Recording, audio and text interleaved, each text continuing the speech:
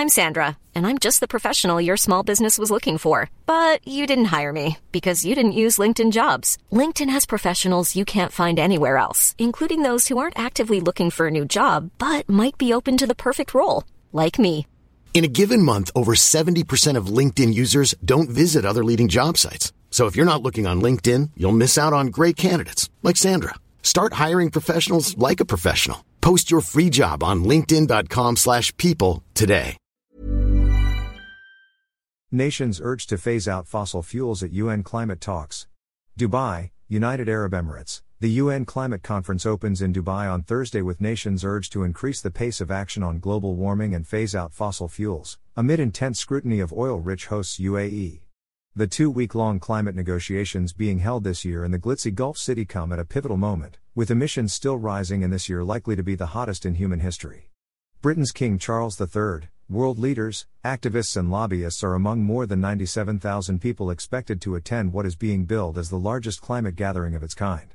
The UN and hosts the United Arab Emirates say these talks, known as 28 Colombian pesos, will be the most important since Paris in 2015, when nations agreed to limit global warming to well below 2 degrees Celsius since the pre-industrial era, and preferably to a safer limit of 1.5 C.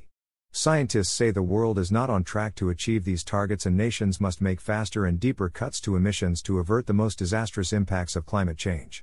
On the eve of the summit, UN Secretary-General Antonio Guterres said the conference should aim for a complete phase-out of fossil fuels, a contested proposal supported by many nations and scientists that has dogged negotiations past. Obviously, I am strongly in favor of language that includes a phase-out, even with a reasonable time framework, Guterres told AFP before flying to Dubai. A central focus will be a stocktake of the world's limited progress on curbing global warming, which requires an official response at these talks. Right now, we're taking baby steps where we should be taking great leaps and great strides to get us to where we need to be, said UN Climate Chief Simon Style on Wednesday. On Friday and Saturday, about 140 heads of state and government, Pope Francis had to cancel at the last minute due to the flu, are expected to articulate their ambition after a year of devastating floods, wildfires and storms across the globe. Hosts under pressure. On Thursday, nations are expected to formally approve the launch of a loss and damage fund to compensate climate-vulnerable countries after a year of hard-fought negotiations over how it would work. But it remains to be filled, with rich nations urged to make contributions so the money can start flowing.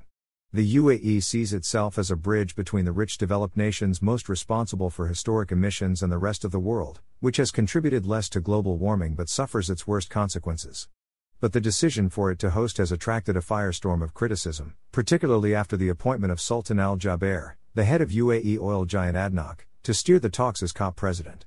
The 50-year-old Emirati, who also chairs a clean energy company, has defended his record and resisted pressure from European and US lawmakers to stand aside. Fears of a conflict of interest were given fresh life on the eve of 28 Colombian pesos when Jaber was accused of using the presidency to pursue fossil fuel deals in meetings with governments, accusations he strenuously denied. Guterres said Jaber was in a better position to tell the oil industry that the solution of the climate problems requires the phase-out of fossil fuels than if he was the member of an NGO with a very solid pro-climate record. Thorny issues. Nations will navigate a range of thorny issues between November 30th and December 12th, and experts say geopolitical tensions and building trust could be a huge challenge. Israeli President Isaac Herzog and Palestinian Authority leader Mahmoud Abbas may cross paths on Friday, as they are scheduled to speak within minutes of each other.